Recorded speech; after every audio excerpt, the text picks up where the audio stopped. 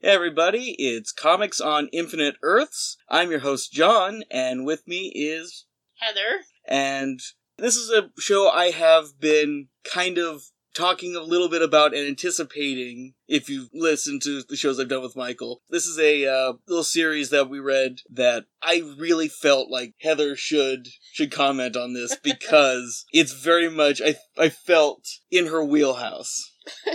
Well, okay, I don't know about that, but okay. Well, sense of humor-wise and stuff like that, it very much felt like something where I was hoping, at least, you would enjoy this. Yes. Okay, before we get to what it is, what is your relationship with X-Men comics and the universe in general? The comics, vaguely, as far as, like, my experience with X-Men and most Marvel comics, is what I've seen in TVs and movies. So I saw the 90s X-Men cartoons, so it's like I know basically who they are, but as far as, and basic storylines of some arcs, but other than that, very, very limited knowledge. Well, because what we looked at was Excalibur's, the Cross-Time Caper, and it's I don't want to say it's the first main arc, because they did a few things prior to this. This is, like, starting, like, issue 12 or something like that. Yeah, it's so 12. We've had the team form, we've had them go through the big Inferno crossover, so stuff has happened for these guys. Which they do reference, because they do bring up Inferno, and they put it in quotation marks, and I'm like, okay. Yeah, but this particular arc does very much start in media res, because of events that happened prior to this. Before we get that, I'll run into a little bit of that stuff. Yeah, they just kind of chuck you in. Yeah. Well, again, because it's issue 12 of a series, and all of a sudden... Yeah. Well, yeah, and so it's like, you give it to me, and I'm chucked in at issue 12, and I'm like, who are these people? Wait, what? Okay, so it took me a couple of issues to figure out who everybody was, because I don't always know full names. Well, tell me, who are Excalibur? Okay, so, from what I can remember, and from what I understand, we have Brian Braddock is Captain Britain. Yep. We have, I forget her name already. Oh, no, Rachel, Summers, who is Phoenix. And then we have Kitty Pryde, who's Shadowcat. We have, Nightcrawler, who's Nightcrawler? Kurt Wagner. Yep. And then we have Alistair Stewart. Yeah, yes. That's it. And then, Megan? I don't ever remember if she has a last name. Honestly, I've read quite a few of these. I can't remember if she has a last name either. Yeah, and so then there's Megan, and is there anybody else? I think I'm forgetting somebody. Well, other than, like, the weird little robot Widget and the dragons. Yeah, we have Lockheed, and then the other dragon that's powering their Nazi train through... Yeah, I didn't know it was a Nazi train. That must have... Well, here's what happens prior to this. Brian Braddock, let's go back in time a little bit. Captain Britain, his entire deal is that he's given powers by Merlin, and yes, it is that Merlin, yeah, who is one of the people who kind of, I don't want to say governs the entire multiverse, but it's to that effect, where there's all these multiverse things, it's like Earth, a little council or something. Yeah, it's like Earth 616 is one of many versions of the world, of the universe. And so there is, essentially, Captain Britain is technically, I guess, one of the most important characters in the entirety of the multiverse because comic books? Because comic books, yes, very much so. And in, like, World Zero is a thing called Otherworld, where the Captain Britain Corps basically kind of watch over all of the multi-realities and are... Multi-dimensional police force, huh? Exactly. Okay. And they're governed by this woman who you meet at the very end of it, yeah. Opal Luna Saturnine. Okay, yeah, I was like, I could not... the Opal Luna part I got, but her last name, I was like... How did they say that? Yeah, Saturnine. Yeah. Okay. And she also has a very passing appearance to one of Braddock's old girlfriends. Mm-hmm. So she kind of exists in the multiverse as well. Yeah, because she shows up a couple of times as other people. Yeah. And she gets mistaken for, like, her doppelgangers get mistaken for her, and they're like, wait, what? And oh no, you're not that person. Okay.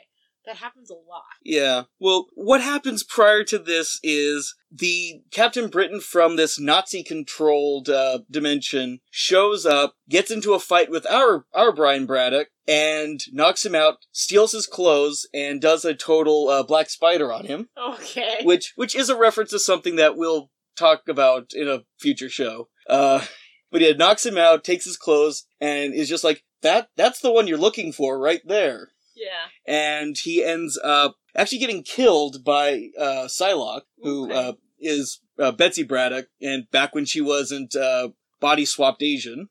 And yeah, he tries to rape her, because it's technically not his sister, and all that weird, creepy stuff, and she kills him. Oh, like, there's some of that that's like... Yeah, well... wrong. Well... Some of that stuff that happens in those later issues with what's her name? Ross. Why can't I think of her first name? The girlfriend. The doppelganger, Courtney? Courtney Ross, that's it. Yeah. Her deal is, in looking for her Captain Britain, the Nazi ruler of that dimension crosses over into ours, kills Courtney Ross, and takes over. Which now brings a lot of that stuff into new light, doesn't it? Yeah. It recontextualizes the weird sexual energy. Yeah, it's just creepy. Yeah, but... Be like, let alone the later with Kitty and the... Yeah, where she's just... where it's very obviously... on Kitty, who's 15. Yeah, just very obviously seducing her, and there's so much sexual stuff going on. And, okay, Excalibur is one of the many books that Chris Claremont wrote. Because he essentially shaped the X universe for quite a while. And a big part of it is, whether you believe it or not, or you think that he did or not, there's a lot of gay coding that happened in a lot of these things, especially surrounding Kitty Pryde and Rachel Gray. Okay. Or Rachel Summers at that time. And they're roommates and best friends, and then they seem awfully jealous of each other. Yeah. And also, actually, it's not like that, but Colossus's sister Magic, when she gets aged up to a age-appropriate level for a relationship with a 15-year-old girl, there's also a little bit of that there, too. Oh, gosh. But Excalibur kind of came up as a book that was a little more silly, as opposed to be not necessarily dark all the time, but the seriousness that is the X-Men books. Oh, yeah. Where it's the allegory of the underdogs, the civil rights things, and all these things. Excalibur is more like, hey, let's go do some goofy shit. Yeah, it was very, very much Doctor Who goofy shit too. So it's alternate dimensions, different times as well. So it's a little odd, but it's like it's almost a what if this happened, and then they just did that a bunch of times and stuck it all together.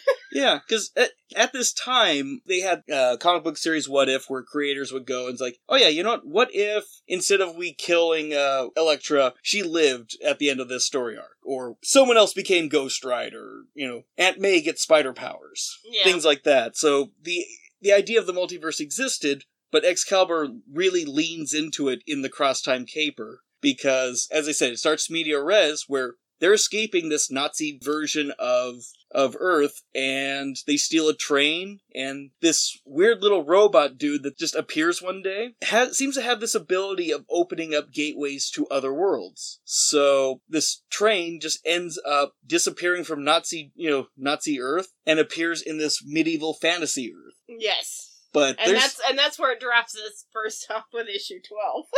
And it's crazy because it's exactly what you would think of Arthurian fantasy and stuff like that. Mm-hmm. Except our knight has sunglasses and is got a Walkman. A Sony Walkman and a sword that expands out like the billy clubs or whatever, or you've seen police use real ching, and then it's like this stick that you can beat the shit out of people with. Yeah, But yeah, his sword does that. And you end up just kind of having this, it's 1990s Britain, just recontextualized in a weird fantasy world. Yeah. So you have the British royal family. Yes. And I was even looking at like going, wait a minute, because I don't remember. No, he's a little older than us. So, the actual, like, as far as, like, our real life Prince William is in this story. He doesn't look like it, but yeah, I was like, oh yeah, hey, Prince William, I get it, Britain, ha ha ha. I was like, was that on purpose? And mentally in my head going, that'd be funny. And then further on in the arc, you see his mother, who looks remarkably like Princess Diana, but you never actually get to hear what her real name is. No, they never mention her. Out of the royal family, the only one who's named is William. Diana and the Queen do not have names. Yeah.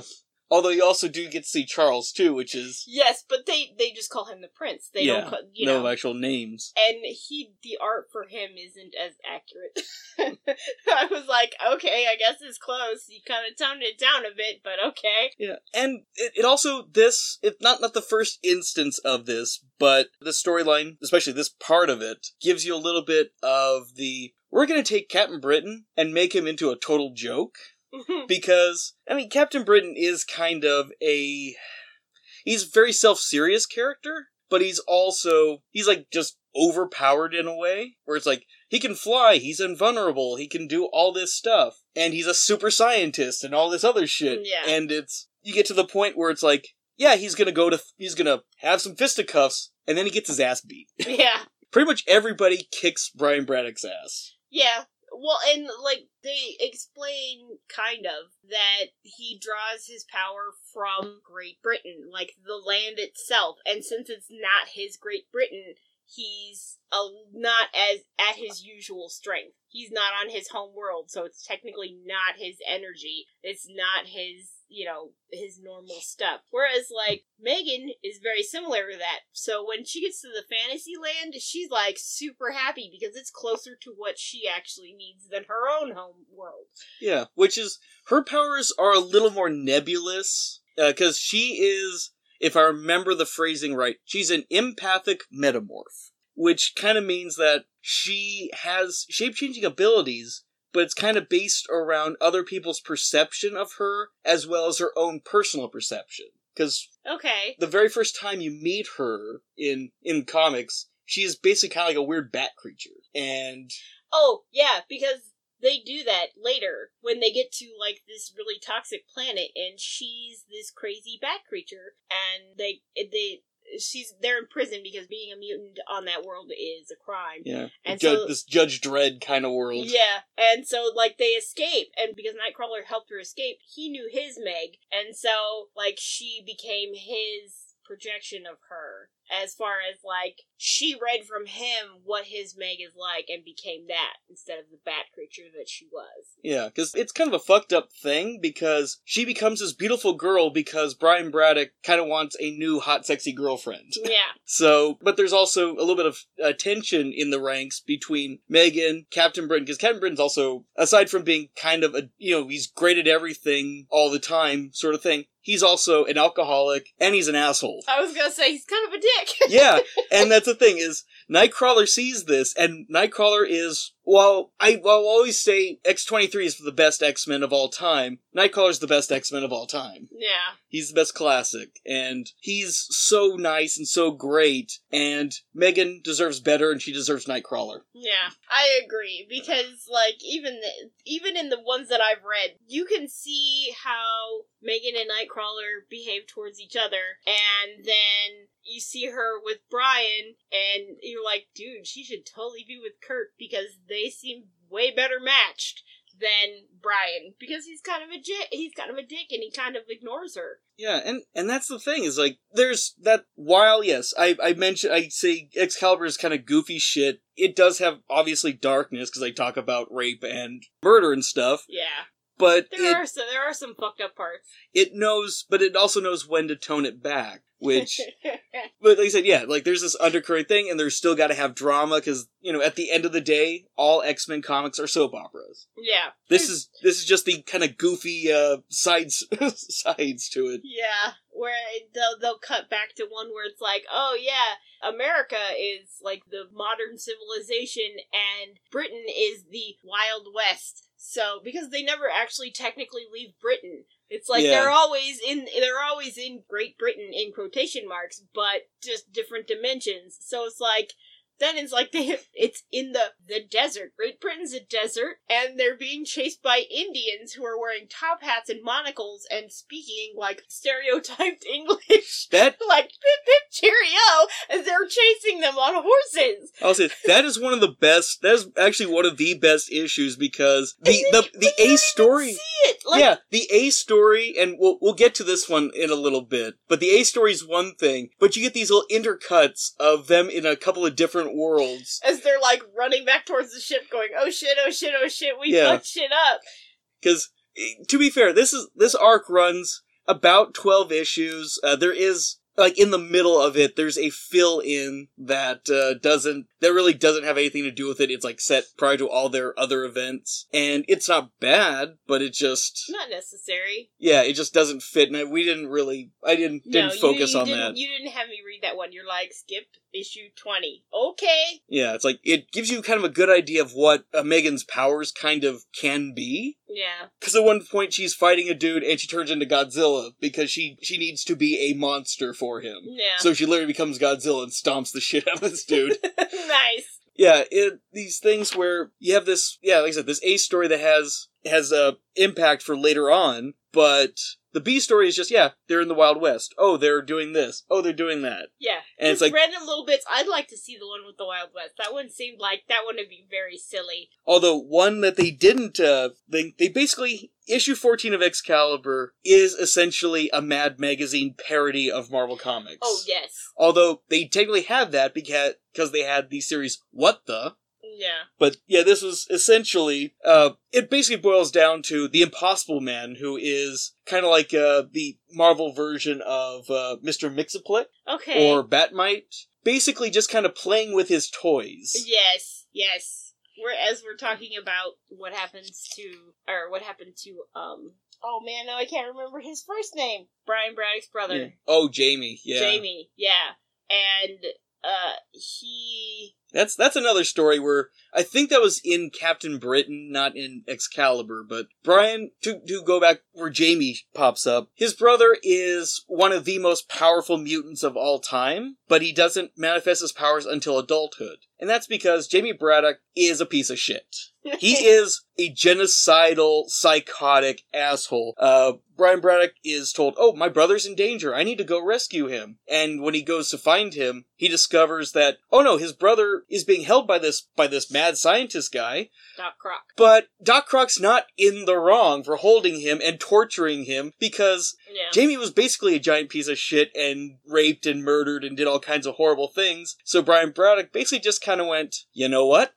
Fuck him. I didn't see this. Oh yeah, it's like fuck him. Well, and no, I mean like leaves. as in like, nope, peace out, I'm done. I had nothing to see here. Yeah, which is I get that, yeah. Yeah, which is why TechNet is I have to say because Courtney in quotation marks has TechNet go and rescue him, and that's after his powers have manifested and starts wreaking havoc. Yeah, because TechNet is a mercenary group from the multi-realities, and they are the past incarnation of a Doctor Who group of mercenaries called the Special Executive. And so, yes, Doctor Who not only exists in the Marvel Universe, but is running around doing shit in the Marvel Universe. Because Marvel did have the license to the Doctor Who comics at one point, and all that stuff is, because TechNet is canon, all that stuff is canon. Yeah. Well, and in one of the issues, a Dalek shows up. Yeah. And the super secret British organization who deals with weird shit is the Weird Happenings organization. Yeah, the Weird Happenings organization, or the acronym of Who. Yes. So there were a couple of nice little Doctor Who references that I was like, nyeh. Yeah, and that's the same thing where I go, Alistair Stewart and his sister are supposed to be, like, the children of Brigadier Lethbridge Stewart from Doctor Who. So they're also technically Who characters as well. Yeah. Although, again, even though all this, since they don't have the license, none of this actually happened. but it's still technically canon. Yeah. But I do also love the fact there's a character in this, and Nigel Frobisher. Oh, Frobisher, yeah. He is a slimy little fuck who apparently is a slimy little fuck in all realities. Yes, because he's in several, and several of his multi-dimensional characters are still slimy fucks. Yes, he always thinks, and because Rachel Summers has telepathy, she's the one who powers Widget. She's also the one who sends Kitty Pryde back in time for Days of Future Past. Yeah. See, I do know that. I know in the movie it's actually Kitty Pryde that goes back and not Wolverine. So it's like, I do know a little bit, but not... What's also funny is Days of Future Past is literally 2 issues of the comic, and yet it has... a whole movie. It is, not a whole movie, it's defined so much of the X-Men universe. Yeah. And created characters and all that stuff. And yet it's only, 2 issues. But yeah, Nigel seems to have this way about him of always pissing off Rachel Summers because he usually has the most vulgar thoughts about her. Oh yeah, he's a giant sleazeball. And also ends up becoming a woman. Oh yeah. When the first time he comes up to TechNet and a couple of the members have some fun with him, including changing him into a woman, and as well as changing. Well, okay, so no, he wanted to be the perfect man, but also he wanted to be just like his boss. So he had Courtney Ross's face and this, muscle-bound, bodybuilder type body until Waxworks got a hold of him and turned him into putty and mushed him around. But eventually the powers wore off and he returned to normal mostly, except he was still blonde after. Yeah. And I'm not going to go into who TechNet are, because that's kind of... Not so much that's not important, but they're weird, and they have messed up powers, and... You could do a whole episode on them alone. Yeah. and they're stuck on Earth because they were hired to capture Phoenix. Yes. And they keep failing. Yes. Well, also, it doesn't help that currently they're gallivanting. Yeah, they're gallivanting around the multiverse anyway. Yeah. So, and they were hired by Saturnyne. Yeah. To bring Phoenix back. To bring Rachel Summers back to her, because apparently she's a danger to every universe. Well, yeah, because she's the Phoenix. Yeah. And Phoenix, prior to this, we had the Dark Phoenix saga and all that stuff, so... Oh, yeah. Well, because obviously Rachel Summers is the daughter of Jean Grey and Scott. Yes. So... Yes, future daughter of them, even though they never actually ever, even up to this point, have never had her. Yeah. They have 2 kids, which only one of them has actually been born. Yeah, so...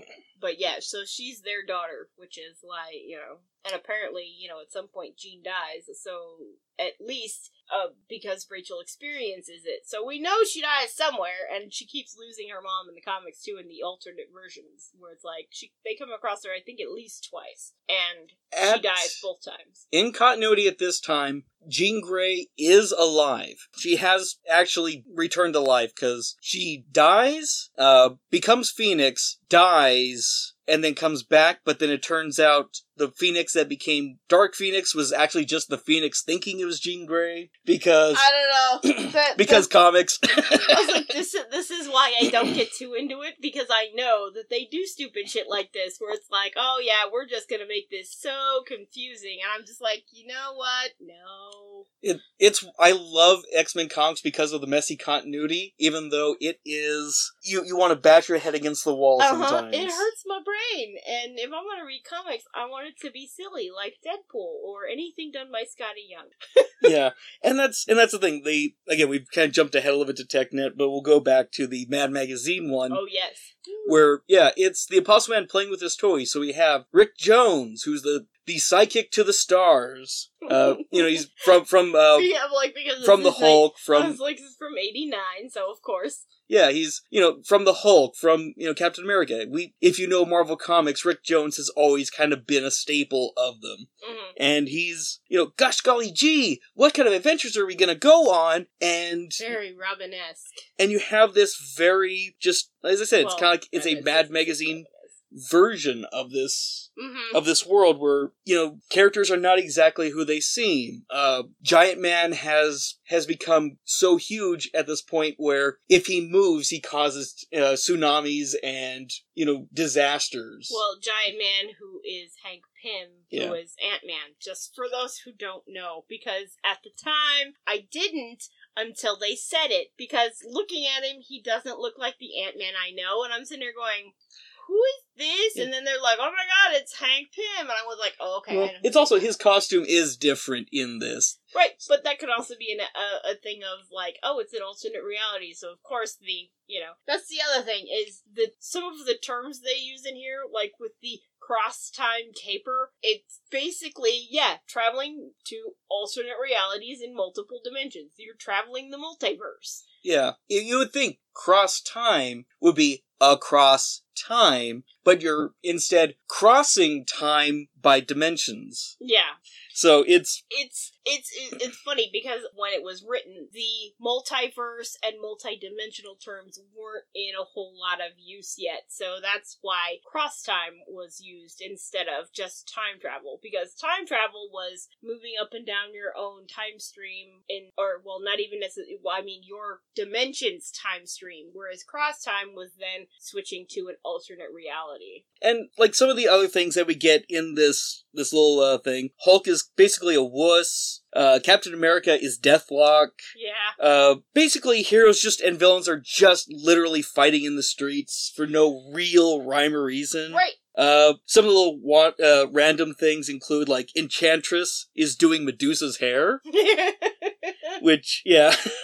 There's a bit where there are multiple Wolverines all doing line readings. Oh yeah, they're all auditioning for something, and they're all different kinds of Wolverines from different time periods. And there's also one where Alan Davis and artist Alan Davis and the writer Chris Claremont are basically just sitting there being waited on by all these sexy girls, including. Okay, so that's who they are. Yeah. Okay, I did notice that, but I didn't get the Know reference who they to are. who Yeah. they were. In fact, doesn't one of them show up again later in the Alan Davis shows up again later. Okay, so that was them. I did kind of figure that when they were trying to pass off Phoenix as something else, and he was like, wait. Or maybe In the records department. No, actually, maybe it is Claremont. No, it is Davis because they're talking about she looks different. Yeah. And it's Davis. As far as the artist. Yeah. Yeah. And, one of the things that literally, the first thing that truly said, I wanted you to read this was, there's a panel that has a Dalek in it. Yeah. And they say out of the way robot or something like that. They do acknowledge that there is a Dalek in the room. They just don't call it its name. Yeah, literally there's a line where Kitty Pryde looks at it like, just try it, bub. I'll show you exterminate. Yes. So I was like, that's funny. But the next issue of this whole thing is, where they discover Jamie Braddock and his reality warping powers. Right, and I agree, because you had said that you like how they demonstrate that, rather than just, like, the yellow halo around someone's head doing, I'm doing something with my brain, where you actually get to see, visually, see how he does it. Yeah, I'm not sure when the idea of string theory came around. I'm terrible It was probably the 80s. It might not have been, out of, mainstream, where, we can go to Starbucks right now and discuss string theory and have 2 or 3 people know what we're talking about. There was probably a very rare concept, but... Yeah, but you have this whole thing where Jamie Braddock, because he's been tortured by Doc Croc, he's been messed up. He's gone a little crazy. And you can knock and no one's really home. He thinks he's in a dream. Yeah, he's basically just kind of... Everything is now a dream, and it's the most surreal, thing that he can imagine, but now he sees kind of like the strings that make up people. Yeah. And if look, I can just pull this one, and look what happens. Yeah, so he starts experimenting. Yeah, and what happens when you make one of the worst human beings, but give him essentially the most godlike of abilities? Oh yeah, because, let's face it, it only takes a little bit to screw us up, because we have, 99% of our DNA is shared throughout the entire planet, so it's that 1% that makes us different, and all you gotta do is tweak a little bit, and boy, is shit fucked up. Yeah, and that's the thing, where it's you never really think of depth in a comic book, in a lot of cases. I mean, there are those, things where you're like, oh yeah, the Watchmen or Sandman or some of these things where it's like, oh, there's a lot of thought and, intelligence written. But in a superhero comic where it's all punchy, and you go like, holy crap, Jamie Braddock, like I said, in the visual representation of this, becomes one of the most brilliant commentaries on DNA, on everything. Yeah. As far as, like, because they physically show you what he sees, as far as, like, oh, hey, there's this person, and it's shaped like a person, but it's all made out of strings, and he just reaches out and pulls this one tiny little one, and the person that he does it to, something horrible happens. I forget exactly what it is, because he does it a lot. Yeah, he unravels you. He does all kinds of terrible things. Yeah. But he also, at the end of the day, TechNet does survive, because the entire thing was, our evil Courtney Ross basically knows that Jamie has all his powers and makes sure that she's got him in her power. Yeah. But what comes up next is probably my favorite arc of this arc, which is the Princess of Mars. I know, I was sitting here, that's what I thought too, where I'm like, oh my god, are they, like, on Mars? Because it looks like it, although, like, technically they haven't, up until Saturnine takes them and actually brings them to wherever she is.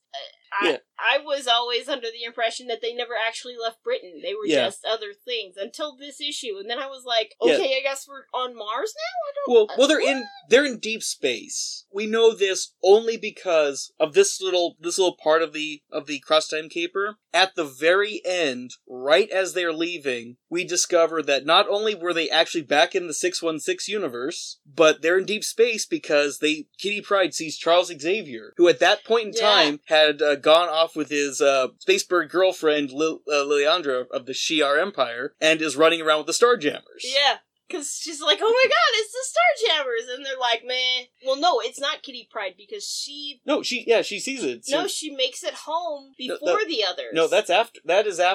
That's the anime arc. Oh, okay. Where she ends up alone. Okay, yeah. But yeah, So I was like, sometimes, sometimes it doesn't really matter. Except for, at one point, Kitty Pryde becomes separated. But yeah, it is the comic where you truly get probably the best Nightcrawler story. Yeah. Because he gets to be his swashbuckling self, he gets laid. Oh yeah, a lot.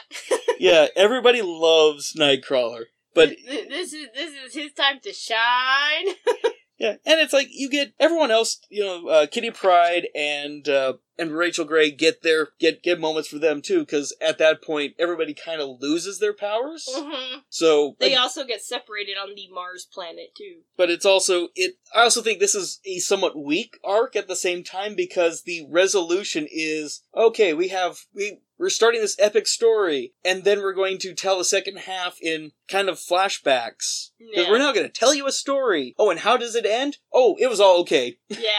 It was just like, wait, what? That ended quickly? Give me a couple more episodes of this. Yeah, I truly kind of wish we had a little bit more, because, it's like Rachel loses her, really loses her powers and is happy because she does not, as a telepath, you're not having to hear people's thoughts. This is the first time she comes across an alternate Jean Grey as because she goes off and lives off and you're right. She does. She runs after she loses her powers. She freaks out a little bit and runs off to try to figure herself out. And she ends up on a farm with an alternate version of her mother, and who dies.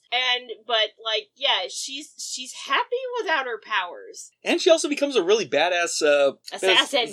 Because that's also one of the fun things that occasionally gets forgotten about Kitty Pryde is Kitty Pryde's a ninja. Yeah. And I'm not joking about this. Like, oh yeah, they made, no, literally, she goes to Japan, gets brainwashed, and becomes a ninja. Mm-hmm. So she has ninja fighting skills. Well, not only that, but, whereas, Rachel, she's similar, because as far as, she's trained with Wolverine. Yeah, exactly. And that's the thing, is, this book, again, like all things, especially because that is Claremont's work, too, is, why the continuity is always fun, because, oh yeah, we have all these random things that we had to do to fill content, and it really does kind of paint a very interesting picture of a lot of these characters. Yes. But now, Excalibur, as I said, was written by Claremont, and the art team does vary from issue to issue. The best art in it is by Alan Davis, who kind of starts it, and then starts kind of fading out. And here we get to the anime one. Yeah, you get to the anime issues in issue 18, and which in my head I kind of think what happens, because this is so in issue 18 here, this is a reality that's created by Brian Braddock. He's basically controlling them, and so Jamie Braddock. Oh yeah, not Brian. Sorry, the crazy dude. And so I think what happens is, like, because the characters comment on that you look a little different, and I think it's because, like, it's in his imagination, and the two cops that show up and blow everything to hell look very anime-like. So then their art style kind of starts bleeding into them as far as, like, in Jamie's head, so that they start to physically change because of it. Yeah, and that's the thing, is like, these two cops that show up are the anime characters, the Dirty Pair. Yeah. And, yeah, it's like they're referred to as the Lovely Angels. And then we also have Speed Racer getting referenced, because one of the things that Jamie Braddock was, and this is true, he's a race car driver. Yeah. So, Speed Racer happens. It's this whole arc is basically like Speed Racer, Mad Max, and then these two anime cops. Like, as far as, like, that, those are the two main things, like, the three main things that come to mind immediately when I think of this issue. So, Jamie Braddock's basically kind of controlling this thing, this entire reality, and Widget, in a way to protect Kitty Pryde, essentially sends Kitty Pryde back to the 616. Only problem is, he sends her exactly where Jamie Braddock is. Mm-hmm. So, she's now in the room with the Madman, while everybody else is kind of fighting a even more godlike version of Jamie Braddock. Yeah. But you do get Megan is now a one-woman X-Men Corps. Yeah. Because she ends up basically taking on all the abilities of all the X-Men at that time. Yeah. Well, and then later, okay, so from what I understand, Phoenix and Megan have a weird psychic thing going on, as far as, like, when Phoenix is asleep, she's changing Megan. Like, as far as, like, they wake up and they look like the opposites, you know? Like, and so, from what I've gathered of what had happened, because they never actually, like, fully explain it. Yeah, it's like, the best explanation you get is, our powers are in sync. Yeah, as far as, like, Phoenix and Megan, like, basically mentally share one body for a while. And so, like, Megan, who takes on the appearance of whatever person around her is, wants or needs, when they become so close that Phoenix is, like, in her head all the time, then Megan can become anyone that Phoenix has come in contact with or spent enough time with to know, like, mentally and physically. Like, at some point, she becomes Wolverine because she needs to track, and the only person that Rachel knows that has super good tracking ability is Wolverine. So she turns into Wolverine in Megan's clothes, and then, runs around as Wolverine for a bit, and then she becomes Rogue, too, as well, and several other things. And, like, as far as, because Rachel, apparently, who is from the future, has been with the X-Men until they die, and has met all of them and knows all of them, so it's like, so we randomly get some classic X-Men characters, because she's also become Storm, too. So she pops through several of them. Yeah, because she becomes Wolverine, Longshot, Dazzler, Havoc, Storm, Colossus, and finally tries to finish him off as Rogue, but it doesn't work. Well, it gets, she did the one thing she shouldn't do with him, which was touch him. Yep. Especially with Rogue's powers. Yes. It's like, then he fucks them up, both of them. Yeah. For a bit. And it's only because Jamie Braddock is all crazy and stuff, Kitty Pryde manages to just kind of act like she's his mother, because he's babysitter. Yeah, he's playing with dolls. Again, we kind of get a thing where these are action figures, and that he's playing with these toys, not realizing that he's actually got manipulating this people, entire reality. He doesn't. It's like he's got a whole reality that pops up that the Excalibur team is in, but to J.B. Braddock, it's all in his head. So he's playing pretend in his room in front of a fireplace with these dolls going, get her, rah, now you're mine, blah, blah, blah. And doesn't realize he's actually affecting real people. So Kitty's just like, okay, time to go to bed. Here's a good boy, and takes him and puts him in bed. And then, shit just disintegrates in the other reality. Yeah. Then you have the reality with the Shadow King. Yes. Who's trying to create, basically kind of restarting the entire Dark Phoenix saga. Mm-hmm. And he's trying to get control of Rachel. Well, he tries to get control of Jean Grey. No, well, yeah, that too. And fails, and she dies. So yeah, and apparently Rachel looks so much like her that she passes as her. God forbid the Shadow King actually look at her and go, "Oh, you're not Jean Grey." It's like she looks enough like her. Yeah. But it's, an entire Phoenix. This one is more of a Phoenix-centered thing because it's, at this time, I'm trying to remember Inferno, because Inferno does reveal that a lot of these X-Men that were perceived to be dead are actually alive. Mm-hmm. And Excalibur, they have a part in it, but it's not anything where they ever saw the X-Men are alive. So, at this point, they still believe that, Jean Grey is dead, that all the other X-Men are dead. So this is Rachel, kind of getting through her feelings about the death of her mother. Yeah. And because not only that, even in just these last few issues, she's already seen the one from the Mars mission, or the Mars issue, die again. She's already like, why every time? Why is it I lose you every fucking time? But this is also her kind of trying to excise the demons of her having been controlled and manipulated by all the people, because in the future that she came from, she was a hound. Her entire thing was she's going to hunt down other mutants for Ahab, the bad guy from that. Yeah. And she also got manipulated by Mojo in the Mojoverse, so she does not like the idea of someone trying to control her, and she gonna fuck shit up. Which, when they said that, I immediately went, fucking Shatterstar. Yep. Yes. Most people only know the Mojoverse from two things: the X-Men cartoon, or nowadays from Deadpool 2, because it's just an off just line. some random drop in there as far as I'm from Mojo World, and I'm just like, fucking Shatterstar. But yeah, this is the one with Iron Man is a American terrorist. Oh, okay, so this is the one where America lost the Revolutionary War, and all of our founding fathers are hung and drawn and quartered for treason. So now it's modern day, and Iron Man and Captain America are on two different sides of the same argument, as far as, Captain America is like, okay, I have no problem, we should, legally fight to become our own country, and Iron Man's like, nope, the only way to do it is to be a terrorist. Yeah, and... which is still, if you think about it, totally on brand for Tony Stark.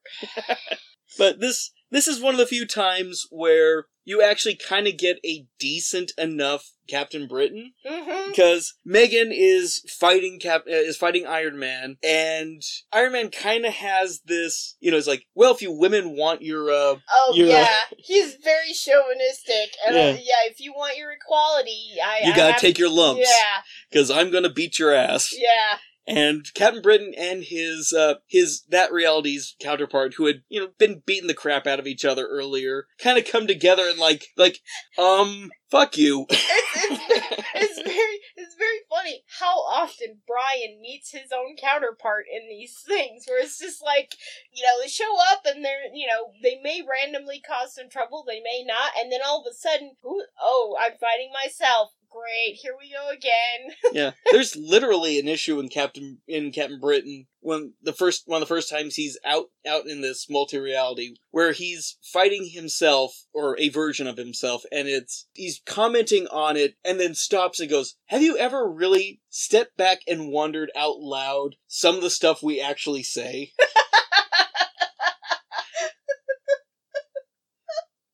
I think I want to say this is from the Alan Moore run from Captain Britain, where it's just, he sat there and went, these comics are really fucking nutty at times. I was like, yep, I cannot believe that those words just came out of my mouth. But yeah, and they escape this. They essentially stop World War III from happening. They go into the Judge Dredd world, and around this time is the one with the Shadow King. So like I have a basic knowledge of David Xavier is David Haller. Yeah, and well, I'd say Xavier because that's technically who his father is, but whatever. From Legion. I know the basics of Legion. And I've watched the FX show. And so when I saw, because, I have limited knowledge of the Shadow King in the comics. So when I saw him in there, and I was like, oh my gosh, they picked, the perfect person to play him on FX. The only difference is he's not fat. He's not a giant fat dude. Yeah. Other than that, looks spot on. Well, it's even that show literally did take one of the most iconic things of the Shadow King versus Xavier and did it in that show, which was we never see who Xavier is at that time, but the whole confrontation of them where Xavier walks up, they basically just kind of stand there for a moment, and then Farouk just falls over. Yeah. Is almost shot for shot the comic, which was very appreciative. But this, not necessarily the final arc of it, but one of the things that leads up to the end is also where we were talking about Courtney Ross, our evil Saturnine, basically seducing Kitty Pryde in the most creepiest of ways. Oh yeah. So, when Kitty gets sent to 616, I don't actually think Widget did that on purpose. He just opened a portal and it happened to be to 616. So she ends up in Jamie Braddock's house. And after she puts Jamie away, to sleep or whatever, apparently his mom is still downstairs too. And it's their nanny. It's their nanny who's been dead. Okay. Didn't know that. Yeah. That makes a lot more sense as far as how she talks and stuff then. And then Courtney shows up, and apparently it's Kitty's birthday, and she's turning 15. Yep. And so, Courtney's like, well, what do you want to do? So they go to dinner. They also go clothes shopping. And there's some creepiness with a birthday cake. That's one of the first things is Courtney Ross kind of comes in with this birthday cake, and she grabs a little bit of frosting and is putting it in her mouth, and you just kind of feel very skeeved out. I know I do, especially, and apparently Kitty's semi-into it because of what she says when she actually, licks the frosting off, where it's just okay. And, then they go clothes shopping, they go out to dinner, and then they go to a club, They go to Paris. Yeah, they go to Paris. They go to Paris, and they go to, a jazz club, and, Kitty's dancing with some dude, and then the next morning, as Kitty's arriving home, God forbid, a 15-year-old alone in fucking Paris all night long with some rando dude comes back home in the morning and she gives her a car. Yeah. And I'm just like, oh, who's trying to exactly trying to buy her off? Yeah, and meanwhile, get Kitty to be a sugar baby. Yeah, and meanwhile, Excalibur ends up in a Judge Dredd universe where mutants are disallowed until it turns out. Oh, well, actually, it's not so much mutants; it's powers in general, because not Grand Inquisitor, but something like that. Shows up. The highest people on the council of the judges in quotation marks, because I forget what they call them. They're justices. Yeah, it's like Justicar or something like that. That's it, Justicar. Yeah. And it's Brian Braddock and Psylocke, both who have powers, and they have to stop Magic, who, the Dark Child, because at that point she had gone to hell, she became a evil demonic sorceress, and all these things. And because comics. Yeah. So she's trying to manipulate that reality so she can control it, and, oh no, we don't like powers. Oh wait, our head has powers. Okay, we need to reevaluate everything. Well, and they explain how it kind of got out of hand as far as, because let's all be honest. It was super, in a lot of these things, why the hell does anyone live in New York City? Yeah, I don't get it. So basically if you took the Mad Magazine issue and put it, like... Made it serious. No, put it in the time, in a timeline before the Justicar one, then that makes sense. Because, in a way, that world, it was a giant mess. Superpower heroes fighting, and, like, they're just destroying buildings, and it's just constant. So basically what they did was they made being a mutant and having powers illegal. And, like, if you looked different, like, Nightcrawler immediately gets snatched up for being a mutant because he looks different. Meanwhile, everyone else is like, oh, I guess powers are illegal here, so we're just gonna lay low and not say anything. Yeah. And so basically they made it illegal so that the fighting would stop, so that they could take everybody, separate them, and say no, and then once everything calmed down, then it just got to be a prejudice, where it's like over time, where especially with this one Justicar, she was just like, it was literally Dredd. I am the law. Yeah, our Judge Dredd in this thing is a woman. Yes, she is. And you never really see her face. You just see, she never takes her helmet off. As you should, if you're going to be Judge Dredd, you never take off the helmet. Yeah. Stallone. Yes, throwing shade at a guy who, even in his old age, could still kick my ass. Oh, yes. Yes. He definitely could. He could kick my ass, too. That's fine. But, yeah, and they get out of that and finally end up in the overworld, or Otherworld, or whatever it's called. Saturnine messages them and says, okay, you guys are fucking shit up. I'm bringing you here so we can get this shit straightened out. Because I don't know what the hell y'all are doing, but it's messy. Yeah, they still want Phoenix. It's like, where is Phoenix? Because they disguise her as Kitty Pryde. And they attempt to. Yeah, and that's where we get the Alan Davis. Yeah. She's taller than her, than she's supposed to be. Yeah, and she looks older. And then they're like, I grew up. I'm a teenager. Like, I got taller. Or, I aged some. Like, meh. But yeah, they have their fight. They fight various Captain Britain Corps members from other realities. And it just kind of goes into alright. Saturday Night just kind of shows up like, alright, knock this shit off. Oh, I just see Kitty Pryde here. It would be a shame if they were hiding Phoenix, but obviously they're not hiding Phoenix, so let's just send them back home. Yeah, she basically gives them a pass, being like, alright, I guess if she's with you guys, she's not causing too much trouble, so, I guess we'll just let this slide for now. Yeah, so they make it back to their home base. Yep.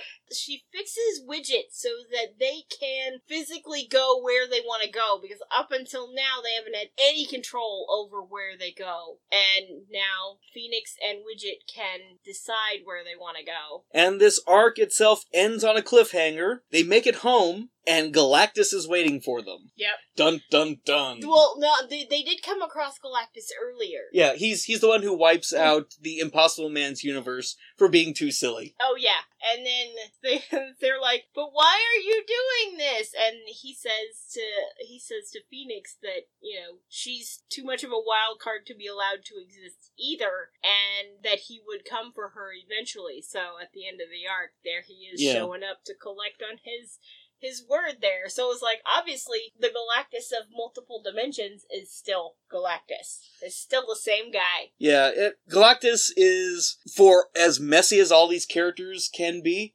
Galactus is messy as shit. I can't remember. I could not tell you if he knows things from other dimensions or what, but...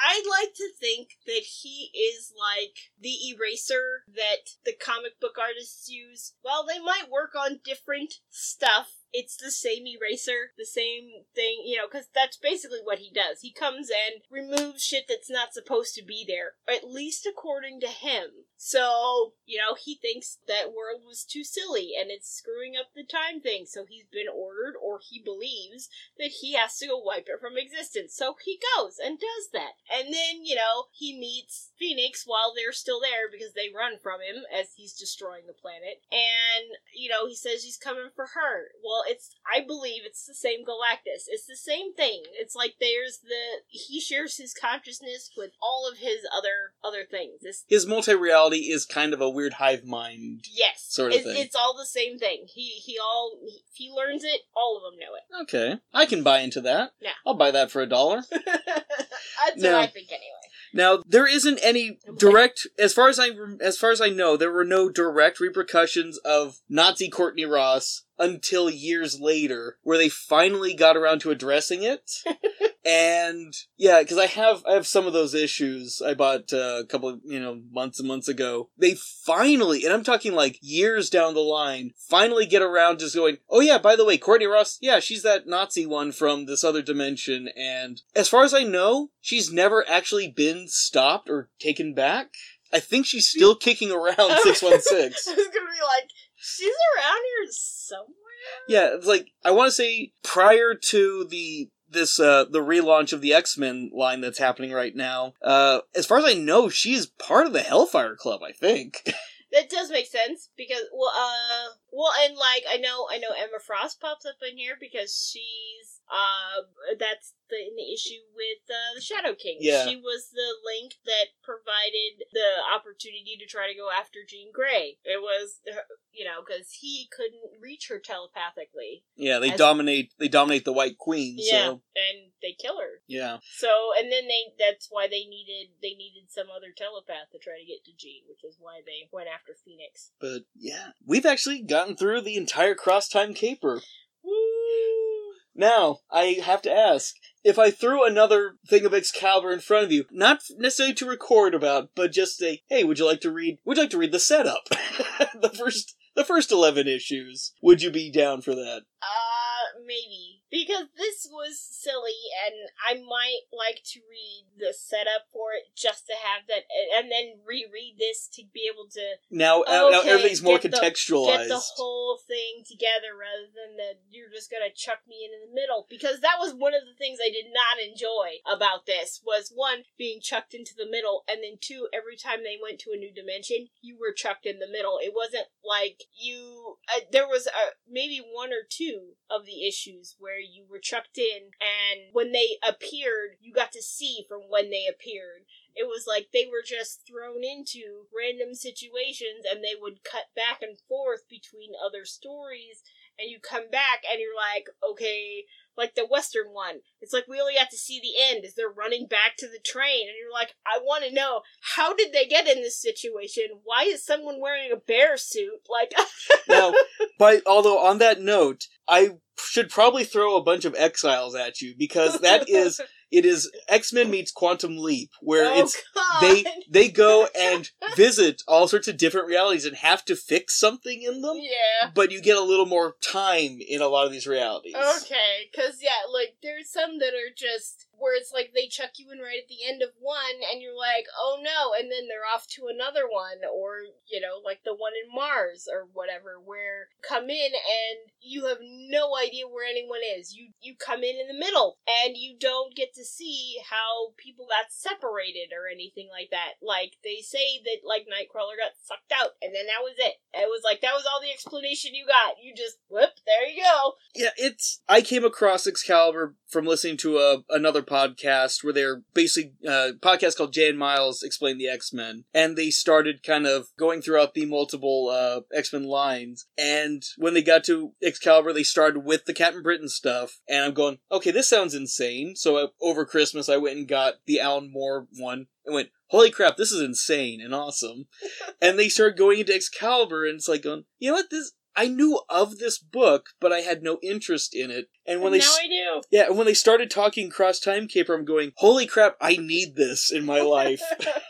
This sounds so insane, batshit nutty that I can't wait to read this. Yeah. And that's where I started, was with this, and then I jumped back to their first issues. So I read this slightly out of context too. Mm-hmm. And then I'm like, even though, yes, I technically had a little more context.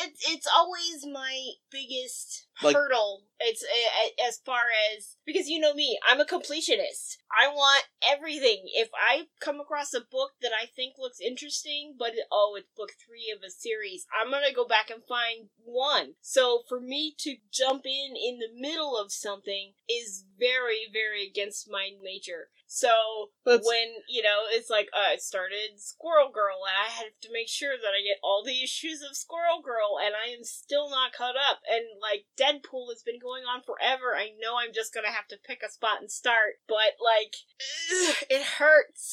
Yeah, but that's also the thing, where Marvel, like, the old Marvel credo is every comic is someone's first issue. So I do kind of feel like I want to put some of that to the test every now and then, where you go, let's jump into the middle of something. Does this shit make sense? Well, and like with this, where it's like they drop you in, and I had to figure out who the people were. Like, and let alone the people that I didn't recognize what their powers were. Like, I did not know Megan, Captain Britain, Alistair Stewart, and I assumed when they called her Phoenix that her set of powers and a basic understanding of who she was, but the only ones that I knew by sight and without name were Kitty Pryde and Nightcrawler. Those were the only two that I was like, oh, okay. Then the next one was Phoenix. It took me a bit to actually figure out what Megan, to figure out Megan and Captain Britain, although I assume that Captain Britain, based on the name at least. Based on his name and his outfit, that he was basically the British version of Captain America that could fly. Yeah, and again, it's not necessarily too far off. Yeah. But so, at least thumbs up at the end of the day? Yes, I did like it. It was entertaining. There's plenty of jokes and pop references, because they do randomly throw some pop culture in there, even if it is 1989 pop culture. Yeah, 89, early 90s, yeah. Yeah, so there's definitely some, let alone, the outfits they pick, and you're just looking and going, ooh, ooh, okay. And I think on that note, listeners, thank you. You can find us on Retro Rocket Entertainment. I'm on Twitter. You can find me at musician, MUZISHION.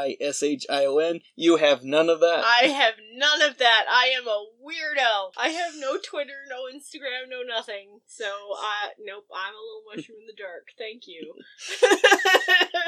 But thank you, listeners, and we'll see you next time. Yep, later.